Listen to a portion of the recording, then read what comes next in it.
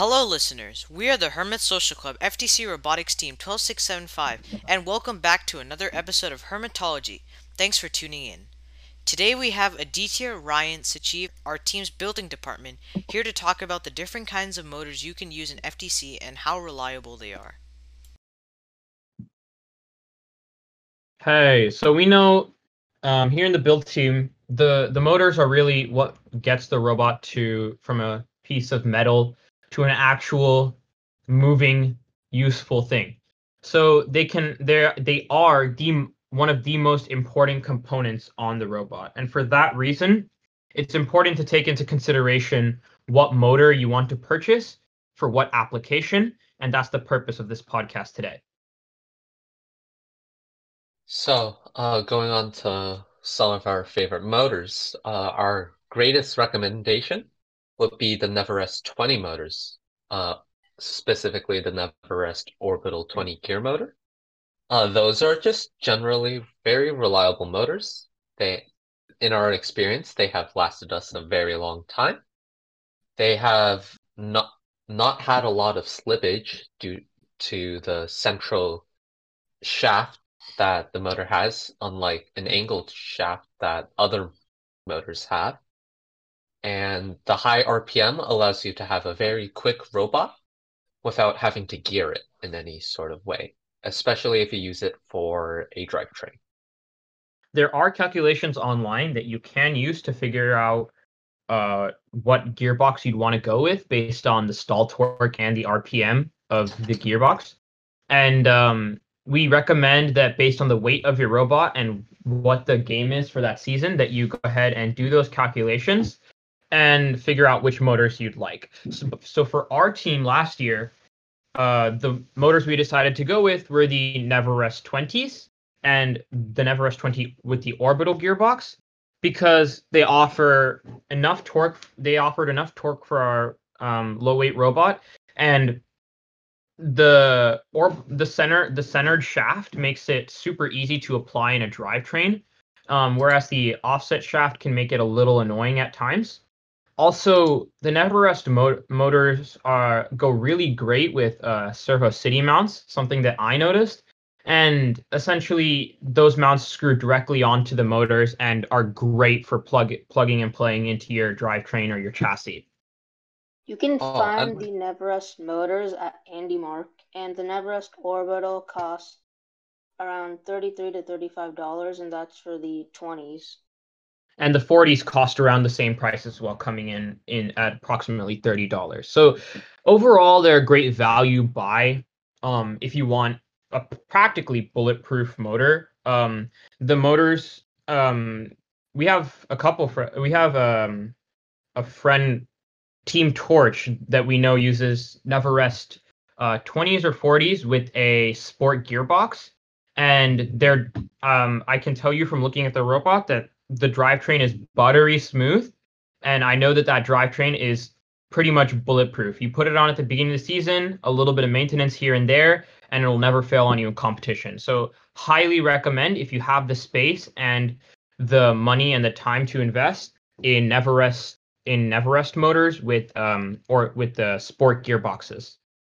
yeah, the entire Neverest series is just in general pretty reliable, I would say. And for a new arrival, a relatively new arrival to FTC, Go Builda, their offerings of motors are I the way I'd put it is more flexible for more applications. So they've got about 9 different motors on their website, or 10 motors on their website that you can choose from, ranging from through 30 RPMs and 250 kilogram centimeters of torque to 1620 RPMs with 5.4 kilograms per centimeter torque. So if you have a specific application, like this year, we're going to be using some sort of mechanism to launch a ball. I assume that most teams are going to want to use a flywheel. I would highly recommend going with Go Builda because you could do a couple calculations, see how much torque you need, and then go with the max RPM, get a good launch velocity out of your donuts, we'll call them, for this year. And so essentially, GoBuilder is a great choice for a variety of different applications on your robot. And I've heard great reviews of GoBuilder motors on the FTC forums. And another type of motor is the Torquenado from Tetrix. So the Tetrix Torquenado was the first motor the first motor that we really invested in our robot before we just used the regular Tetrix DC motors, and we found that those weren't exactly the best for the application. So we transitioned to Tetrix Torquenado motors. And Torquenados are really good, are a decent entry level motor for all teams. They're about the same price as a Never S20, and they do perform pretty well. But I will say from our experience that Torquenados tend to get hot really fast. I don't know why that is, but they do. They just get hot really fast. Yeah. And yeah, go ahead. Oh, sorry. Another thing about the Torquenados is that with the non-centered shaft, they do have a chance to slip if you use certain types of motor mounts that aren't bolted in onto your motor directly. And we've had quite a few troubles with motors slipping over time. So you definitely want to make sure that you are retightening your motors every so often. Yeah, and if you're using the Tetrix motors in an app, I've never tried to use Servo City mounts on a Tetrix Torquenado motor, but if you are using clamping hubs that come included with the Torquenados, and you're using some sort of chain or belt system, I would not recommend that at all, or at least be careful with your drivetrain and make sure you come back to check on it every once in a while to make sure that it's still in the optimal position, because ideally you want your chain to be under some pretty decent tension, so the motors with the clamping hubs have a tendency to over time slip out of position, and that's not something you want mid-match. Oh, I want to talk about the Vex EDR Go ahead. 393s. So there's actually a very interesting motor that is legal and actually considered a servo. It's the Vex EDR 393 motors. They have roughly the same size of a standard servo, but they have a gearbox that you are allowed to modify. They come in multiple sets, the 2-wire servo and the 3-wire servo. You're allowed to go inside them and modify the gearbox to change either the stall torque or the speed of the motor, whether or not you want to focus on another. And there are, I heard that they are generally pretty decent servos that could kind of function as motors in their own right. Also, we talked about flexibility and RPMs before, and now I'd like to go into a motor that's really flexible in terms of positioning. So oftentimes, you want a motor that can be positioned in a different way than, well, I guess a better way to phrase it would be sometimes DC motors just don't fit because the shaft is aligned with the body, and that can create size problems sometimes in compact situations. And in those situations, I'd recommend the Rev Robotics Core Hex motor. Its output shaft and its body are perpendicular to each other, which can really come in handy in scenarios where you want the output shaft to be perpendicular to the body, such as like in an intake would be a good example.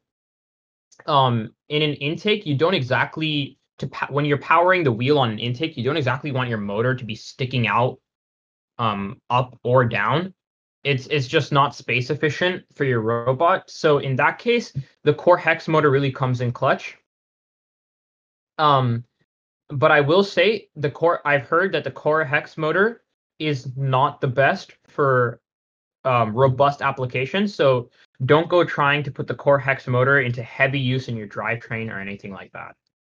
Yeah, they have had notable reliability issues and just consistent Also, failing if you have important to them on note drive. that the Core Hex motor does not use a standard 6 mm or 5 mm shaft. It does use a 5 mm hex shaft. So you might need to purchase some additional parts and make accommodations to fit that hex shaft. Yeah.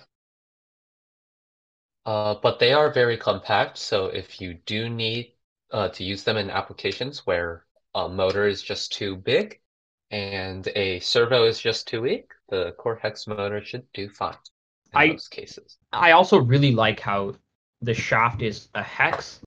And even just their Rev's DC motor shafts are hex.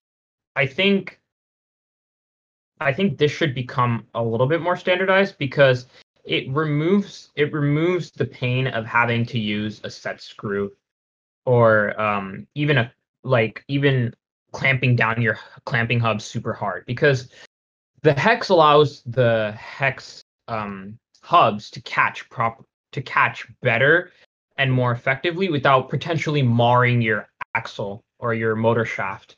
And that's a real big advantage of going with rev motors. If that's an issue you've been experiencing, I think that would be a good route to go. And I think the issue will go away once you switch to hex. Yeah. Another legal motor is not going off of Rev Robotics is also the HD Hex motor. They're much more similar to the Neverest series. I'm pretty sure they are competing, in fact, due to their similar price. They sell a 40-to-1 spur gearbox, which is an off-centered gearbox. They sell a 20-to-1 spur gearbox, which is also an offset shaft, a 20-to-1 planetary gearbox, and a no gearbox option. Personally, we have not used those as a team, but they do seem to be relatively fit for a standard drivetrain and such.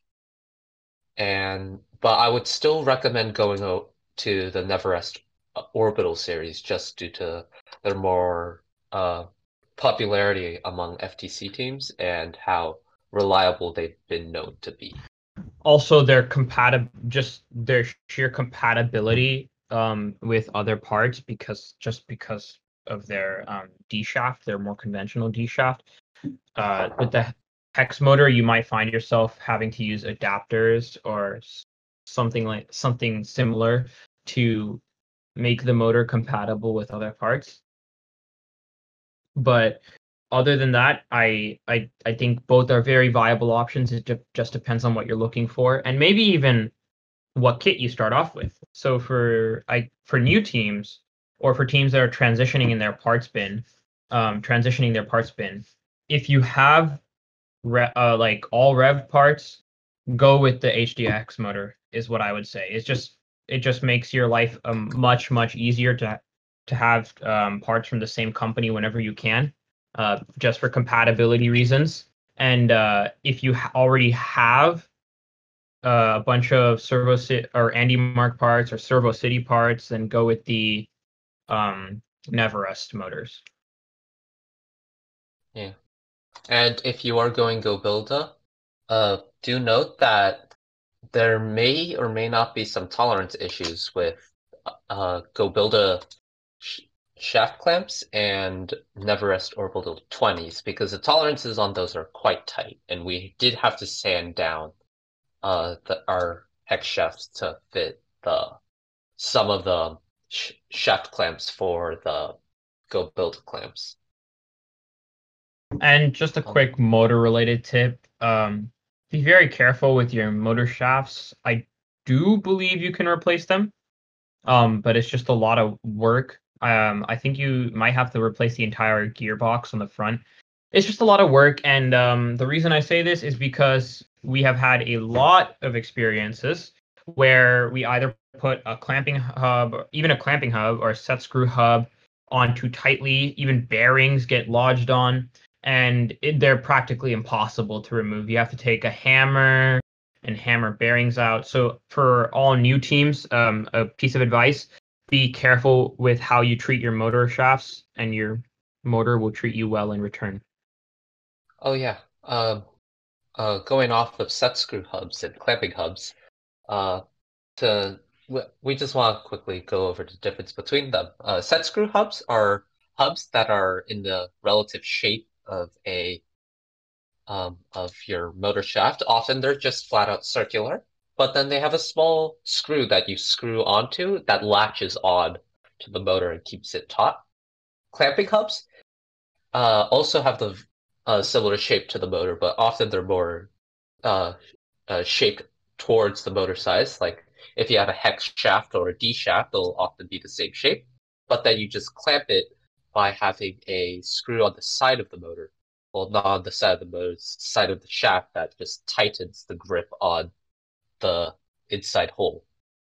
I would recommend going clamping hubs in general, just due to the fact that they do less wear onto your shafts as they only clamp it externally and not clamp it internally.